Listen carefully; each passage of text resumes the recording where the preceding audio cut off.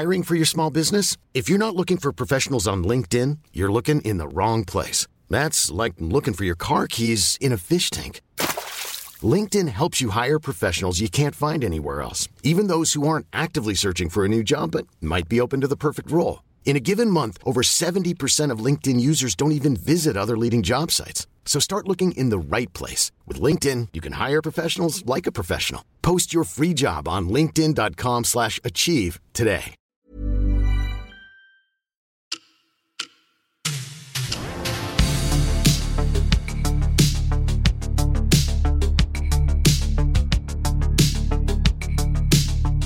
Hej och välkomna till dagens avsnitt av Ecotime Podcast med mig Alex och min kära vän och kollega Albin. Återigen. Idag, vi har ju varit lite bortskämda får vi väl lov att säga att vi har haft med oss väldigt trevliga gäster på den senaste tiden i studion. Och idag är det bara du och jag. Ja, men jag tror att det ska gå bra ändå, trots att man blivit lite lat och under sommarveckorna. Ja, exakt. Och senast hade vi med oss vår vän och branschkollega Andreas Weinos i podden. Det blev en riktig långkörare på 2 timmar.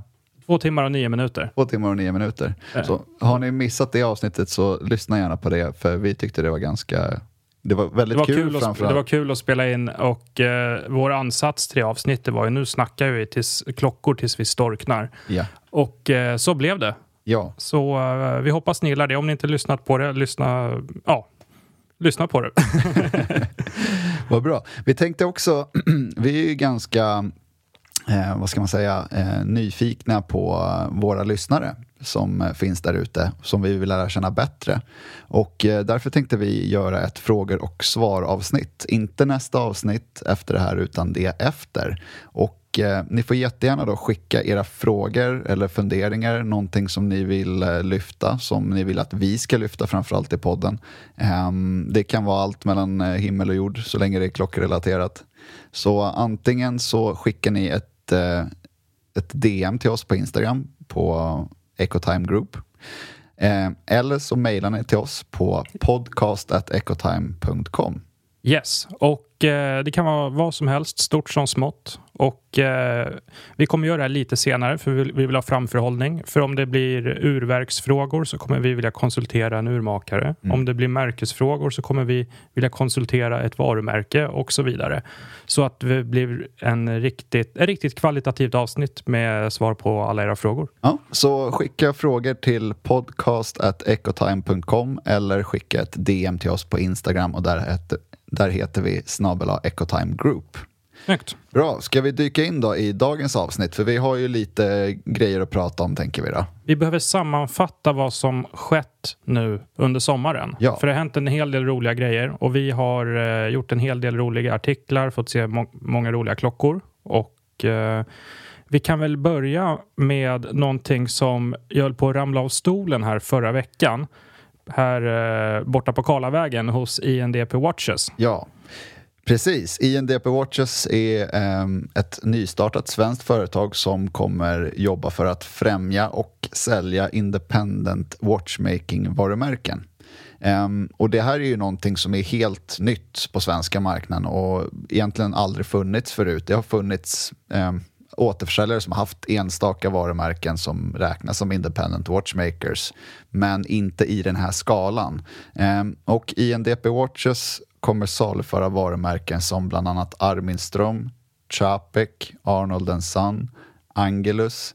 De kommer även sälja Bouvet med mera. Även svenska Gustafsson och Sjögren, Goose Watches. Ja, får äntligen ett riktigt bra showroom att visa upp sina klockor i. Precis. Men även Reservoir, absolut. och sen så var det en till, Frank Müller. Ni hör ju, och det kommer vara ett showroom, inte en öppen butik, så man kan inte bara knata förbi.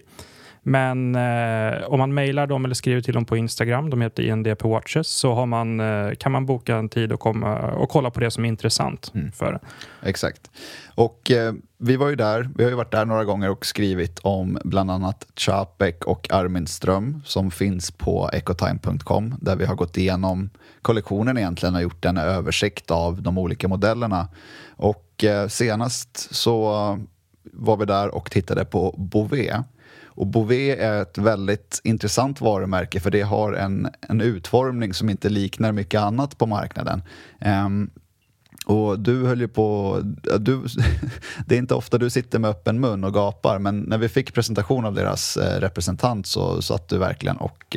Ja, och det var, vad heter han? Sasha heter han, som är ansvarig för en stor del av Bovets marknader, får man säga. Ja. Kom hit och hade med sig så mycket klockor så att det var löjligt. Ja, 25 klockor hade han med sig. Och det var allt ifrån instegs...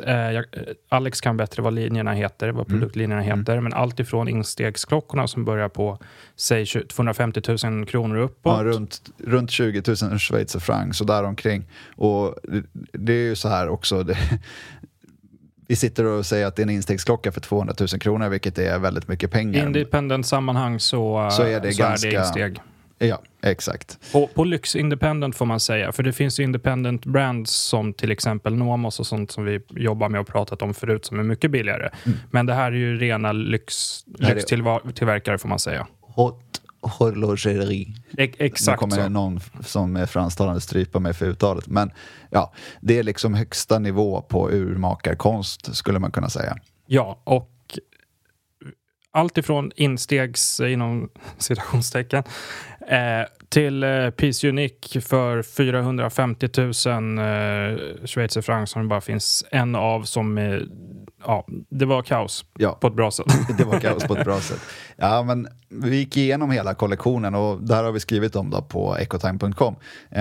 Och de är ju väldigt inspirerade av fickur i deras design. Så man har kronan klockan 12, man har en båge som skyddar kronan.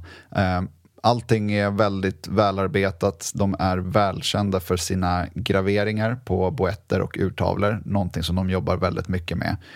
Och jag menar, Bovet från start sålde fickur i Kina framförallt på mitten av 1800-talet.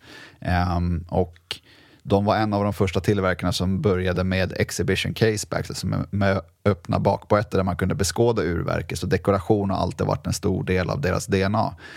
Och det genomsyrar egentligen alla klockor från instegsmodellerna och uppåt.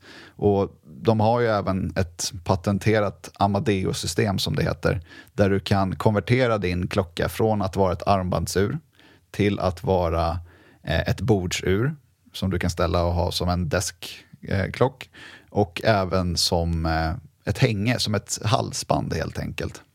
Och fickur då. Min första reaktion på något sånt är att det är lite kitschigt tills man ser det live och det är bara helt galet. Ja.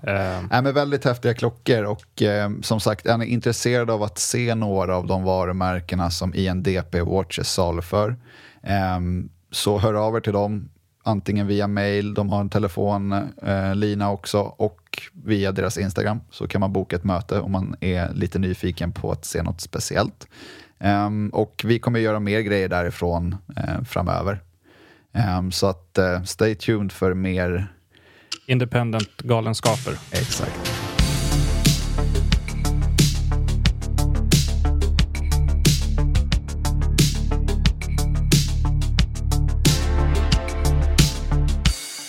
På tal om att bli positivt överraskad, så, fast i en annan prisklass kanske, så fick vi möjlighet att prova nya Omega Seamaster 300 meter. Jag glömde att säga professional. Ja, viktigt. Ja, alltså så här. Vilket är en av deras novelties för 2022. Den gröna Seamastern. Du kan börja med att inleda och säga det. Jag har alltid varit lite tveksam till den klockmodellen egentligen sen för evigt. Men nu vart jag faktiskt på riktigt, jag vet inte om jag ska säga förvånad, men den ser riktigt bra ut. Gör den. Sen jag vet inte om det har någonting att göra med att grön är min favoritfärg, men jag tycker verkligen att helhetspaketet på den här klockan. Grön är väl allas favoritfärg, tänkte jag säga, på klockor. Ja, det har blivit väldigt poppis. Green is the new blue och så vidare. Men nej, jag måste säga att nya Seamastern ser riktigt vass ut. Och här har vi faktiskt gjort både då en hands-on review på den här klockan som finns att läsa om på ecotime.com. Men även en video som finns på vår YouTube-kanal. Som kommer inom kort. Ja, den kommer vara uppe nu när det här avsnittet är uppe. Ja, men då så. Ja. Och då måste jag hugga in direkt för att jag älskar ju Seamaster Professional 300. Det var en av mina första klockor. Ordentliga köp. Länge sedan. Den hade koaxial 2500-verket, så det var en stund sedan. Svart. Och jag har haft några sedan dess. Och jag gillar dem. Det är inte så att jag köper dem nu eller kan tänka mig ha en nu tills jag testade den här nya gröna. Den gröna. Och den gör sig fruktansvärt bra på det gröna gummiarmbandet.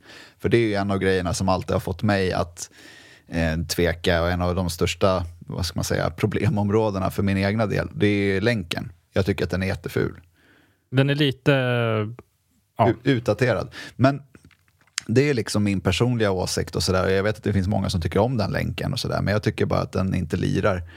Men nu har man ju faktiskt bra gummiarmband till egentligen alla färger i hela kollektionen. Så att, och gummiarmbandet är jättetrevligt faktiskt.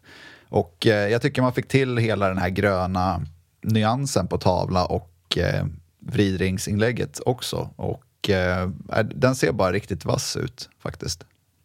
Den är, den är något speciellt. Ja. Och den har vi tagit en närmare titt på såklart. Så det dyker upp på Ecotimes YouTube snart och på ecotime.com. Yes. Så gå in och kolla. Vad bra. Från Omega då till en annan prisklass. För vi gjorde ju faktiskt en hands-on på ett tyst varumärke som heter Laco, som har tillverkat pilotur sedan 1922. Och det här är en klocka i instegssegmentet, får man väl lov att säga, på ett par tusenlappar. Jag tror den ligger på 4 000 kronor i det utförandet vi provade den i. Och vi vill ju lyfta fram både dyra varumärken som Bovet och så vidare, men även de premiumvarumärkena som Omega. Men också de lite mer instegs mikrotillverkarna, för att det finns väldigt mycket kul och välarbetat där ute för en rimlig peng. Och Laco är just ett sånt exempel där du får en automatisk pilotklocka som är väldigt, alltså vad ska man säga, den är väldigt true to its heritage. Nu blir det engelska, nu har jag tappat svenska tråden helt här, men den ser ut i princip som pilotklockorna gjorde på 40-talet. Bara att den är i en mindre förpackning, för de var ju enorma, de var väl 48-50 millimeter, någonting sånt där. Det var ju bra om man såg på klockan när man var ute och flög, förmodligen. Exakt. Så de var väldigt stora. Och då, när de kom så fanns kanske inte teknologin för att krympa dem riktigt. Det var lite före. Men det handlar väl om liksom visibility, läsbarhet. Det var väl det största, och den skulle få plats utanpå liksom pilotjackan där man satt i cockpit och gjorde det man höll på med på 40-talet. Så den här nya Lacon som vi testade, som jag glömt bort var Augsburg heter den. Okej. Den är lite mer modernt anpassad i storleken helt enkelt. Exakt. Så den har vi gjort en hands-on på, som sagt, så det får ni jättegärna gå in och läsa också om ni är intresserade av pilotklockor i instegssegmentet. Och sen har vi faktiskt en klocka med oss idag som vi ska titta närmare på från ett varumärke som vi måste säga ändå har börjat en resa åt helt rätt håll, om man får lov att säga det så. Varumärken har jag förknippat mycket med deras kvadratiska, rektangulära keramikklockor. Men nu på senare år så har Rado tagit stora steg framåt när det kommer till att utveckla klockor som är lite mer i tiden, så att säga.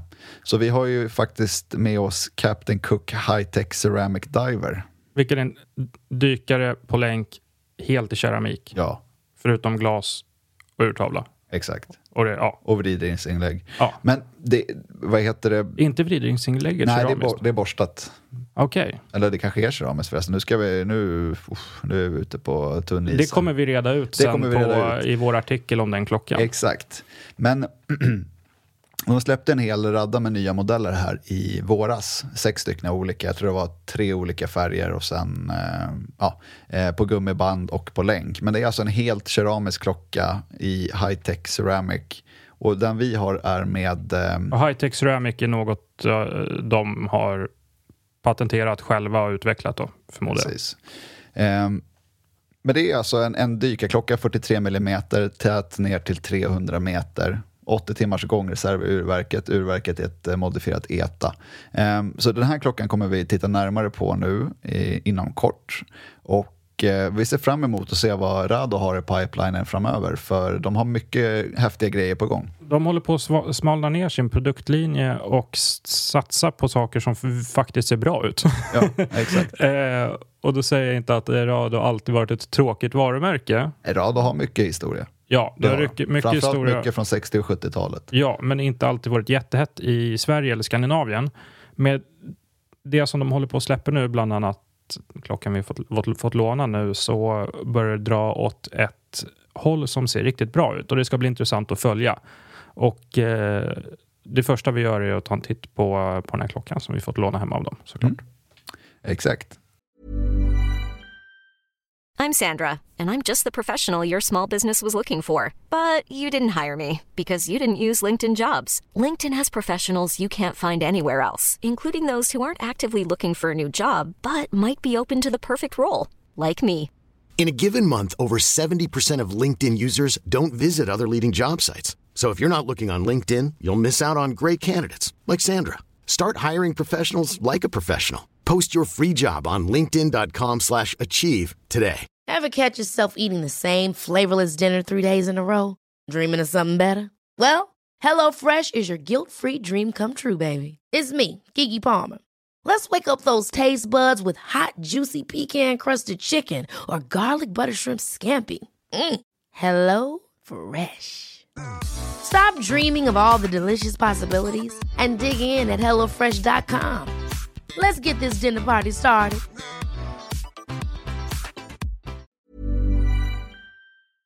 Och nu har vi fått prata om en del klockor som vi har tagit en titt på, som vi tycker om att uttrycka det. Vad har vi burit själva? Har vi fått frågan. Ja. Så vad har du, Alex, haft för klockor på dig nu i sommar? I sommar? Jag fick ju någon sån här knäpp, eller om man ska kalla det. Att jag har ju mest gamla klockor som är inte så badvänliga. Och som inte är lämpade kanske för liksom de sommaraktiviteterna. Så jag fick ju för mig någonstans i början på sommaren att jag måste ha en modern klocka som klarar lite tuffa tag. Och det är svårt ibland att hitta någonting som man tycker är i rimlig prisklass, som inte kostar skjortan eller som ändå är liksom tillräckligt coolt och kredit för min egna del då, för att jag menar visst, jag hade jättegärna haft en Longines Legend Diver till exempel i sommar, men jag ville ha någonting på gummiband, någonting i stål, och jag har haft en så här ett on-off förhållande med Panerai i 10 år typ, och haft en hel del olika klockor i 42-44 mm, Radiomir, Luminor, och Submersible också för den delen. Och sist så hade jag faktiskt en Submersible, jag tror det var 2017, när de släppte sin 42 mm Submersible i stål, 682 referensen. Och nu vart jag sugen på en sån igen, för jag tycker att det är väldigt, även om man har lite mindre handleder som jag har, en bärbar Panerai med mycket liksom DNA, och som är perfekt egentligen för sommarhalvåret. Så jag gick faktiskt och köpte en Panerai innan midsommar, och hade den när jag var utomlands i Italien. Och sen kom jag hem och så kände jag, men den har nog gjort sitt. Och och hur länge behöll du den då? 3 veckor kanske. Ja. En månad, lite drygt en månad. Men jag kände så här att nu har jag ju liksom fått köpa en klocka, fått använda den i en månad, och sen kände jag att den har gjort sitt, den har fyllt sitt syfte liksom. En sommarkatt helt enkelt. En sommarkatt, exakt. Så då sålde jag den och köpte någonting gammalt mögligt på läderband istället. Och vad är det? Jag köpte från Jaeger LeCoultre. En väldigt udda fågel får man väl lov att säga, från slutet på 80-talet. Och den ser väldigt udda ut också. Ja, den är jätteudda. Det är en jättekonstig klocka. Men jag kände bara att den var så här cool att jag var tvungen att köpa den. Det är en klocka som kommer från deras Odysseus-kollektion som lanserades i slutet på 80-talet. Det är en kronograf med mekakvartsverk och på den tiden när de introducerade den här klockan så var det the shit. För det var jävligt komplicerat. Det är alltså ett mekakvartsverk som har 233 komponenter tror jag. Och de slog verkligen på stora trumman när de introducerade det här urverket och den här modellen. Och det här var under en tidsperiod då det var coolt att göra kvartsklockor. Ja, och framförallt tunna och lite, alltså det var coolt att göra små urverk som var komplicerade liksom. Och i Odysseus-kollektionen så har man allt från en time-only-klocka med bara timme, minut. Du har en perpetual calendar, du har kronograf med eller utan månfas till exempel. Så det finns ganska mycket där som de släppte under en period, slutet på 80, början på 90-talet. Men just den här klockan är lite extra speciell då den har en boett i tantal. Tantal är ju ett material som är jättetungt och som inte används så mycket. Nej, det var dyrt att utvinna det materialet på 90-talet och framåt. Så i en liten tidsperiod i början på och mitten på 80-talet och en bit in på 90-talet så använde man tantal ganska mycket. Och bland annat i AP Royal Oak. Bland annat i AP Royal Oak, exakt. Där hade de åtminstone 2 modeller som jag kan på rak arm. De hade 33 mm batteri Royal Oaken i tantal och stål, så 2-ton som var deras, den hette Championship den modellen och det var väl, har vi faktiskt på ecotime.com en liten guide till just den klockan som en av våra skribenter skrev för ett tag sedan. Det var Nick Faldo har jag för mig. Ska jag inte ta gift på det, men skitsamma, den var i alla fall någonting med golf hade den att göra. Ja.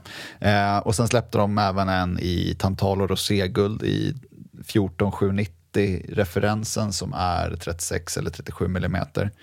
De har jobbat med tantal en hel del AP, men även andra varumärken, och till exempel Omega har ju faktiskt en tantal Seamaster nu i nuvarande sortiment som är tantal och roséguld.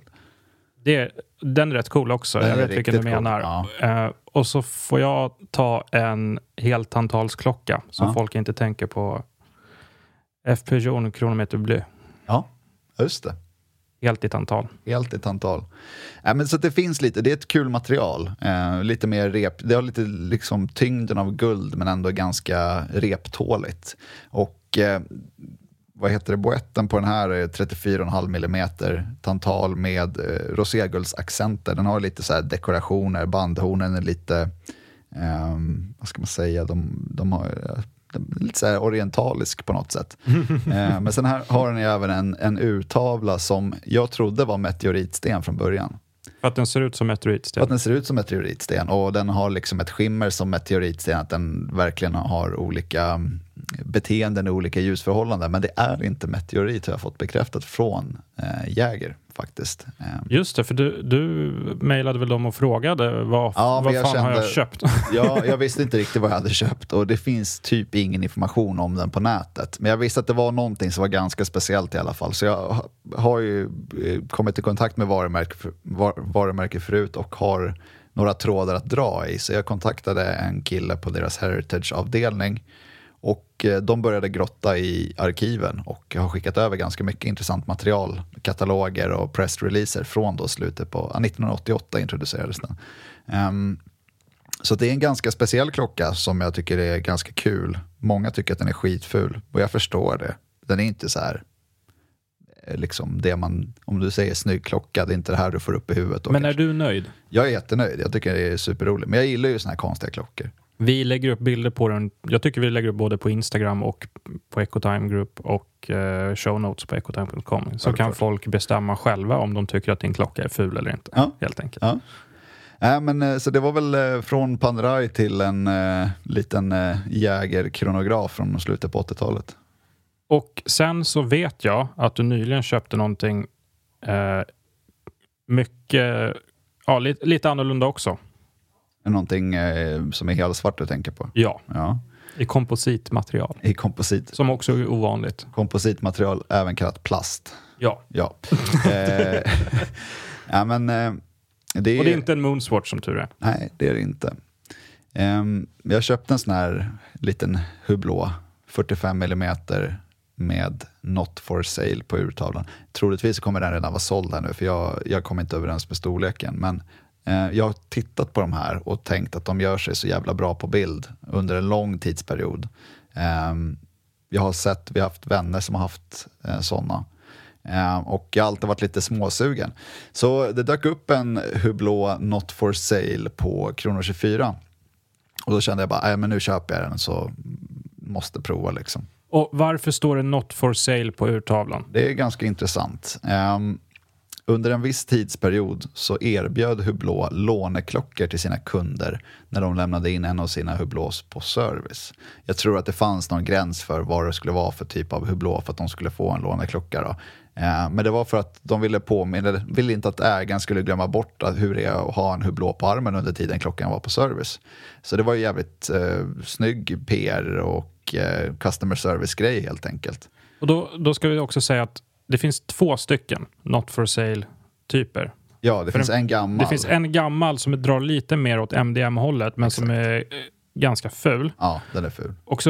Och den är kanske 34-36 mm eller någonting. Så finns det en nyare som är 45 mm, stor svart, ser ut som en Big Bang i stort sett. Den ser ut som en Classic Fusion. En stor Classic Fusion. Ja, Classic Fusion finns ju i 3 storlekar i vanliga modellen. 38, 42, 45. Och det här är ju baserat på 45 mm Classic Fusion då. Men alltså, klockan är tillverkad i svart komposit, alltså svart plast. Den är ganska tunn, så att den sitter ju rätt trevligt liksom på handleden. Och sen har den en röd sekundvisare, en helt svart tavla, ett datum och sen texten not for sale. Och den är ganska cool. Den är ganska cool, absolut. Men den är ganska stor också. Ja, och den är kanske inte till för att vara i klocksamlingen så att du använder den så mycket. Nej, men det är en rätt rolig klocka och de är inte jättevanliga. Så de dyker ju upp ibland på kronor 24 och sådär, men inte sådär våldsamt ofta. Jag har sett en handfull genom åren. Men det är, som sagt, det var en kul klocka att köpa för att prova på, men jag hade lite misstankar om att jag skulle uppleva att den var för stor och tyvärr så är den det. Men jag hade gärna behållit den om jag hade den varit 42, då hade jag behållit den. För att det är liksom det är en conversation starter så att säga. Den är väldigt provokativ. Folk på Instagram blir helt bananas och tycker man är helt tappad som har köpt en sån klocka. Ja, kanske stämmer. Ja, det tror jag nog. Absolut. Så att det har varit lite rotation i samlingen under sommarhalvåret. Det är väl lite så också. Ligger på stranden och scrollar och blir rastlös. Nej, jag har inte legat på stranden. Du har inte legat på stranden. Men vad har du burit på handleden då?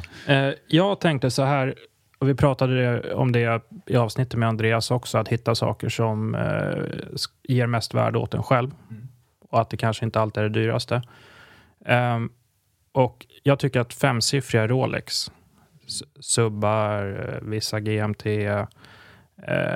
och så vidare ger väldigt mycket värde för pengarna, i synnerhet när du kommer strax under 100-ringen. Och då fick jag nys på en klocka som jag inte ägt tidigare, men som jag kände att men nu ska jag nog fan ge den en chans, för den ser ju rätt bra ut. Och det var en Rolex Yachtmaster 166-22. Ja. Och den var från året 2005. Okej. Och Yachtmastern har alltid varit storebron till Submariner. Den lite stekigare varianten. Lite stekigare. Folk tänker inte på det, för att gamla Yachtmasters är billigare än svarta subbar. Och det här är ju då Yachtmastern som har grå urtavla och platinaring. Ja, platinaurtavla också. Vilket folk inte tänker på heller. Nej. Den är riktigt snygg alltså. Jag gjorde på min YouTube-kanal gjorde jag en video där jag pratade om den nuvarande Yachtmastern i 2 ton i stål och rosé med chokladbrun urtavla. För jag har haft en Yachtmaster också. Det är en av de snyggaste moderna Yachtmaster då faktiskt. Absolut. Chokladtavlan. Jag hade en Yachtmaster, precis samma referens som du hade nu. Fast med blå urtavla. Och de har dragit iväg lite mer dock. De har det, va? Ja, men det är blått och stål, det flyger alltid. Men förut var de billiga, som allt annat. Ja, men på den här tiden tror jag betalar kanske 40-45 000 för en Yachtmaster. Ja.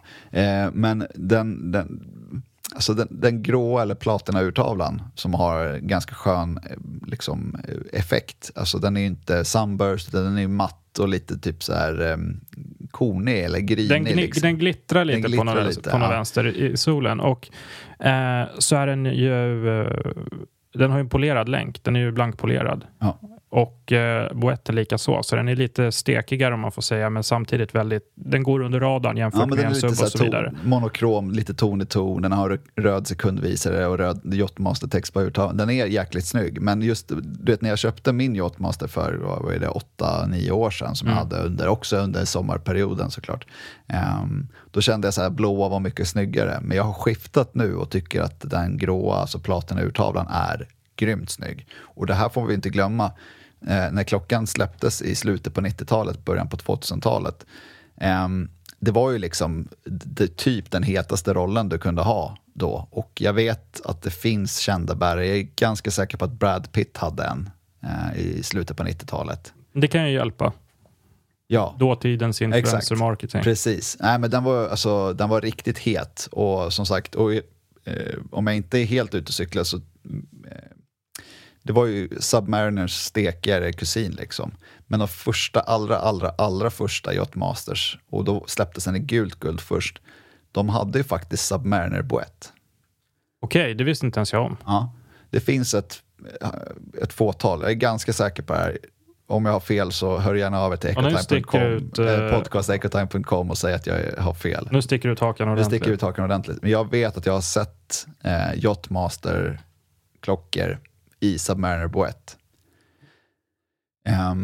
Sen hur vanligt det var, antagligen inte speciellt vanligt, men de hade det en liten kort period i alla fall vid introduktionen, men sen så fick den ju sin traditionsenliga Yachtmaster Boett som det har blivit nu, som är mycket rundare i formerna och lite mer mjuk och sportigt elegant på något sätt. Och det var, jag kanske inte resonerade lika långrandigt, men jag tänkte att det här objektet känns rätt och vettigt för mig just nu. Och det kostar en bra bit under 100-ringen. Ja, vi har ju den kommer vi lägga upp bilder på också, för det har vi faktiskt också. Ja, och den har hängt med mig större delen av sommaren. Och då vill jag passa på att säga också, jag är inte fan av Submarinern direkt, utan det är ingenting jag skulle köpa till mig själv. Om det inte är en Vintage 1680 eller 5513 eller någonting, fast det är en helt annan skola. Däremot, när vi pratar femsiffriga rollar och Submariners och sånt, 16613, den gamla klassiska stekarsubben. Där, sådana har jag haft några gånger. Ja. Och det skulle kunna blivit en sådan istället. För jag tycker att det är en ganska undervärderad modell. Och det är ju 2-tons Submariner i stål och gult guld. Med blå tavla. Och finns också med svart urtavla. Ja, och den är inte lika älskad just nu. Nej. Som de moderna. Eller som de tidigare svarta eller så vidare. Jag tror att det där går i vågor. Jo, jag menar 30 år sedan på 90-talet var väl 2-ton det hetaste som fanns. Jag tror det kommer tillbaka också. Så med det sagt, Yachtmaster 106, med referens 16622 tyckte jag var ett bra sommarköp. Ja, och den är ju vattentät jättelångt, och ni hör ju på namnet, du ska ju ha den i marina miljöer. Exakt. Så då klarar den nog av att jag burar runt den mellan uteserveringar på stan här i juli. Så. Nej, men det är en underskattad klockmodell, tycker jag i alla fall, och fortfarande någonting som i rådande marknadsläge går att få tag på för en ganska rimlig peng då, beroende på hur man ser på om du nu prompt ska ha en sport Rolex. Exakt. Och framförallt vill vi slå ett slag för platina urtavlan, den monokroma varianten, tycker vi är läcker. En redaktionsfavorit. En underskattad redaktionsfavorit. Vad bra.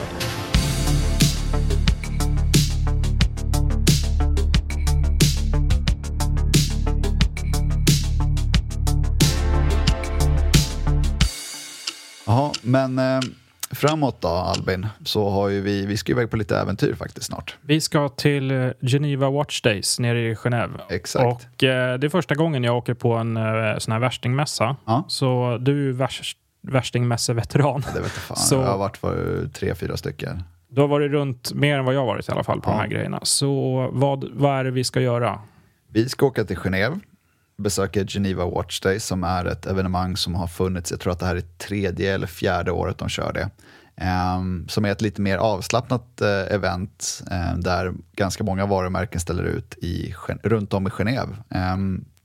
Inte en stor mässa utan de bokar en lokal eller en svit på ett hotell och tar emot bokade besök. Exakt, där. Exakt. Och det är lite mer öppet för allmänheten kontra till exempel Watches and Wonders som är mer ett branschfolksevenemang där man bjuder in återförsäljare, press och så vidare. Och Geneva Watch Days är tanken att det ska vara lite mer öppet och tillgängligt för folk. Så precis som du sa då, så varumärkena håller till på hotell allt som oftast eller i sina egna butiker runt om i Genève. Finns klockbutiker i Genève? Det finns ett par. Och sen så visar de upp lite nyheter och annat smått och gott där. Och vi ska ju vara nere i ett par dagar och titta på bland annat Breitling, Bulgari. Vi kommer titta en hel del på independent varumärken. Vi kommer även besöka varumärken som Oris, Konstantin Shaikin som är känd för sin jokerklocka. Galna, det är en rysk tillverkare. Ja. Den ryska tillverkaren skulle jag säga på independent-marknaden. Helt galna klockor. Ja. Så vi ska ner dit och vi kommer rapportera därifrån så gott vi kan emellan alla möten för vi har ett ganska hektiskt schema. Skulle vi inte förbi Frank Müller-fabriken också? Vi ska förbi Frank Müller-fabriken också och deras Watchland som det heter, där de har sin tillverkning bland annat. Vi kommer ha mycket att göra, men det kommer bli väldigt kul och vi ser fram emot det framförallt. Och vi kommer göra vårt bästa för att rapportera så mycket som möjligt. Vi kommer ju sätta oss ner här när vi kommer hem och har landat lite. Och göra en recap i ord. Yes.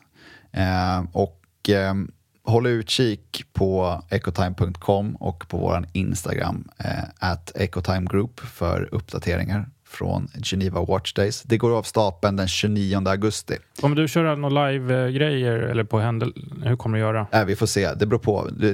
Det är lite så, har jag lärt mig av erfarenhet när man är på de här evenemangen eller mässorna. Det händer så mycket grejer hela tiden så att man har svårt egentligen. Och så varje gång man kommer hem så bara, fan jag skulle ha gjort det här, jag skulle ha gjort sådär. Vi kommer försöka göra så mycket rörligt material och så som möjligt.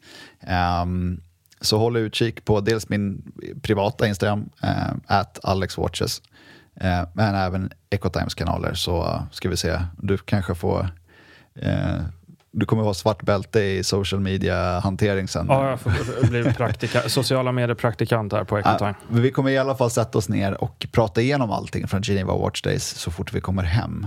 För jag tror vi kommer se mycket roliga grejer och det kommer hända mycket roliga saker och det ska bli väldigt kul att se. Det känns lite som att många av de här varumärkena som ställer ut, de har ju sparat lite på krutet för att många visar en hel del nyheter i mars, april som det var nu, Watches and Wonders. Men man sparar lite också till andra halvan av året, framförallt då till Geneva Watch Days. Så det ska bli väldigt kul att se. Och samtidigt, kom ihåg, det var inga mässor under 2 år också. Nej, exakt. Så är det ju. Alla så är taggade. det ser vi fram emot, verkligen. Så om ni gillar klockor så kommer det mer content om klockor. Det gör det. Snart. Garanterat. Och som sagt, som vi sa i början på avsnittet, vi vill lära känna er lyssnare bättre. Så frågor och svar, Q&A-avsnitt kommer snart. Så skicka in era frågor, stora som små, till podcast@ecotime.com eller dra ett DM till oss på Instagram @ecotimegroup så ska vi försöka svara på alla frågor som vi får in. Och så tackar vi för idag. Och sen hörs vi av när vi är tillbaka från Genève. Stort tack.